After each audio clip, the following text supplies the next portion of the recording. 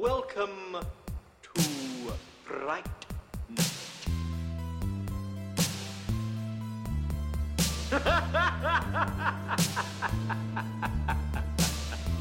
Oh,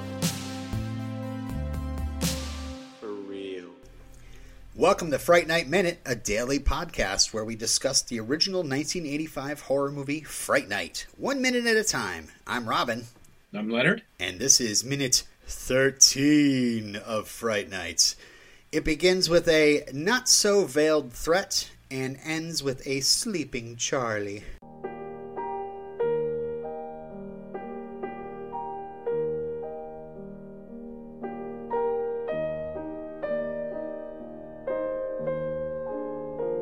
Aww. So we're still at this confrontation with Billy, and his response to Charlie's nothing is just make sure it stays that way, kid. So yeah, I definitely want to just reiterate, like, Billy, to me, is like, he's probably not scary himself, but, I don't know, he's just got that angry smile, and he's got, like, a wild look in his eye. Like, he looks a bit crazy. He's another kooky character in this movie. And I love how Charlie just kind of, he's frozen in place, and he's nodding, and he's just like, please, feet, move, feet. Yeah. He stumbles back through the yard. That's a moment where I had to watch it a few times because there was something in the background that caught my eye. It's like a primary blue. Mm-hmm. It's a croquet set leaned up against the Brewster's, maybe like patio furniture. Ah. But because of previous minutes on that side, of the other side of the house in that direction, is also that daycare. So at first I was a little confused because I saw the primary color and thought, what fucking yard is he in right now? And then I was like, oh, of course, it's the Brewster's backyard. There's even a tree line that separates that old church/daycare from the Brewster's yard. But it did take a second. Yeah, I remember there was a little bird bath there as well. Yeah. The novelization says Billy looks like a cross between Harrison Ford and Anthony Perkins. Which I could see, kind of. Anthony Perkins more than Harrison. Yeah. No one looks like Harrison Ford except for maybe me. And Alden Ehrenreich. Maybe if Billy did, like, he pointed his finger and he's like, don't let it happen again, or something. Get off my storm doors. So, yeah, I love how Charlie tries to do this little slight walk away, and then he just kind of breaks into a slow jog across the lawn. Yeah. And then we go back to Billy, and his smile is completely dropped, and he's just staring. That's scary. Yeah. So we're going to be studying Billy throughout this movie for what Billy could possibly be. But right now, since we know, I mean, spoilers, there's a vampire in the house, and it looks like he is a human that can experience sunlight, so he's not a vampire per se. So the closest thing I can equate to him at this point in the movie is a Renfield. What about you? Yes, a familiar. Yeah. Yeah. That's very tropey. I love the character in all those vampire stories. Mr. Barlow in Salem's Lot has one, right? Mr. Stryker. You gotta. Mr. Stryker. You have to. If you're a vampire, you have to have somebody that's going to take care of shit during the day, right? From Bram Stoker's Dracula, Renfield is described as sanguine temperament, great physical strength, morbidly excitable, with periods of gloom. And he is a bit crazy. He's locked in an asylum in Dracula, eating bugs. Yeah. They called it Renfield syndrome. These are psychiatric patients suffering from an obsession with drinking blood. And whoa. Yeah, it is a real-life syndrome. It follows the pathology of the Renfield character in the Dracula novel in several stages. So initially, the patient exhibits zoophagia, which is a compulsion to eat insects or to eat live animals and drink their blood. And he lies for the master. Feel free to interrupt me with all the Renfield impersonations during this.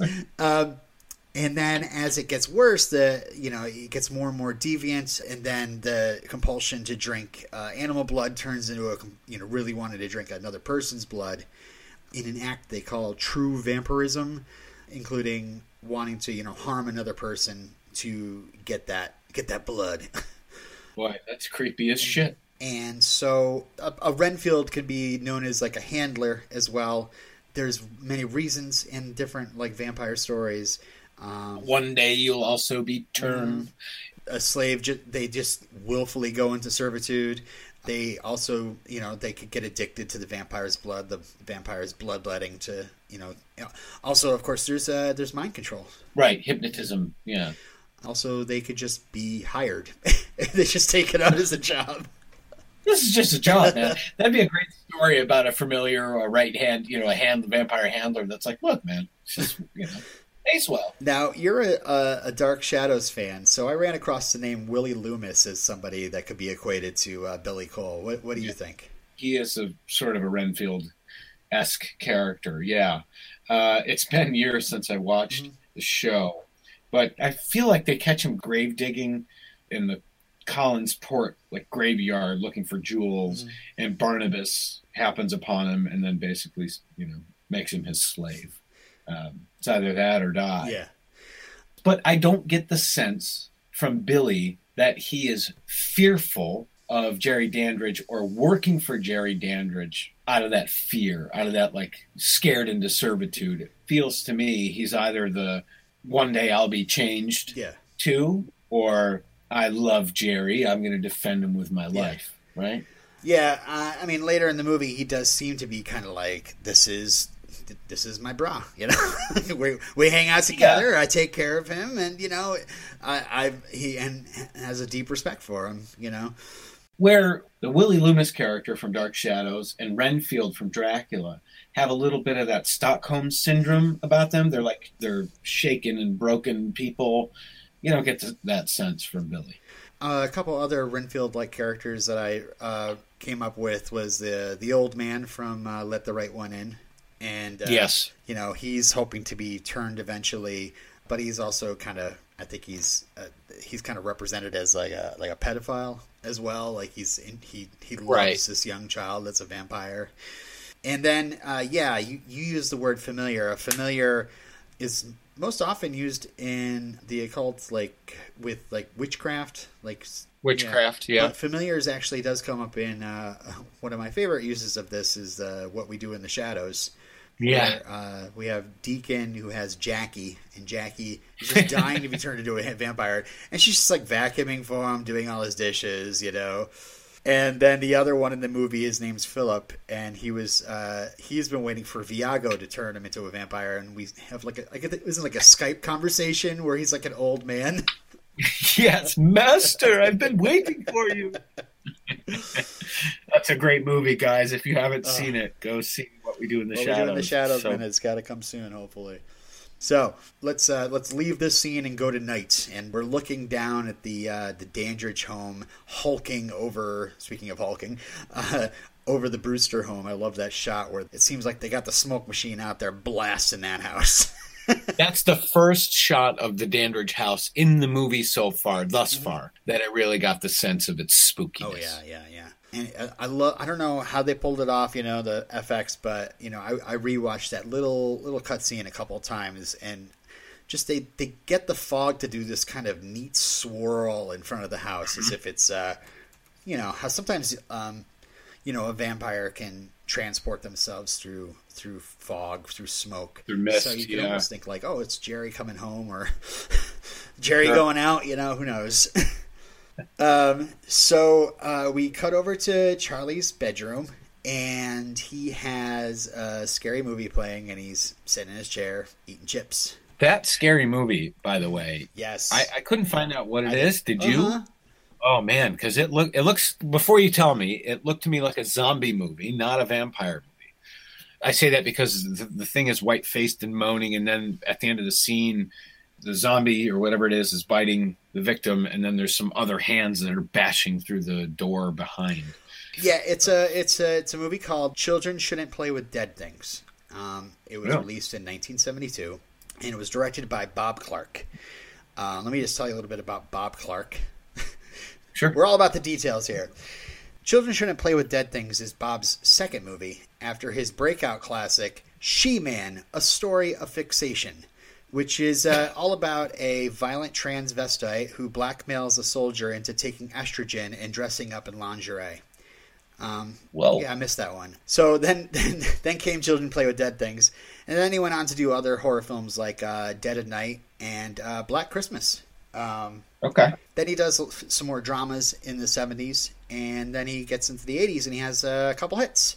The first two were Porky's and Porky's 2. This guy. Oh, sorry, Porky's 2 the next day. I didn't give the full description. So after this director of She-Man, Children Play with Dead Things, Black Christmas, Porky's, and Porky's 2, the next movie he makes is A Christmas Story. Wow. So the director of Little Ralphie directed that movie where you see the zombie coming towards the camera. The zombie's going to eat Ralphie. I'll just quickly mention he went on to do Rhinestone, which is awful. Turk 182, which is... Wait. Rewind. I will admit this for the world.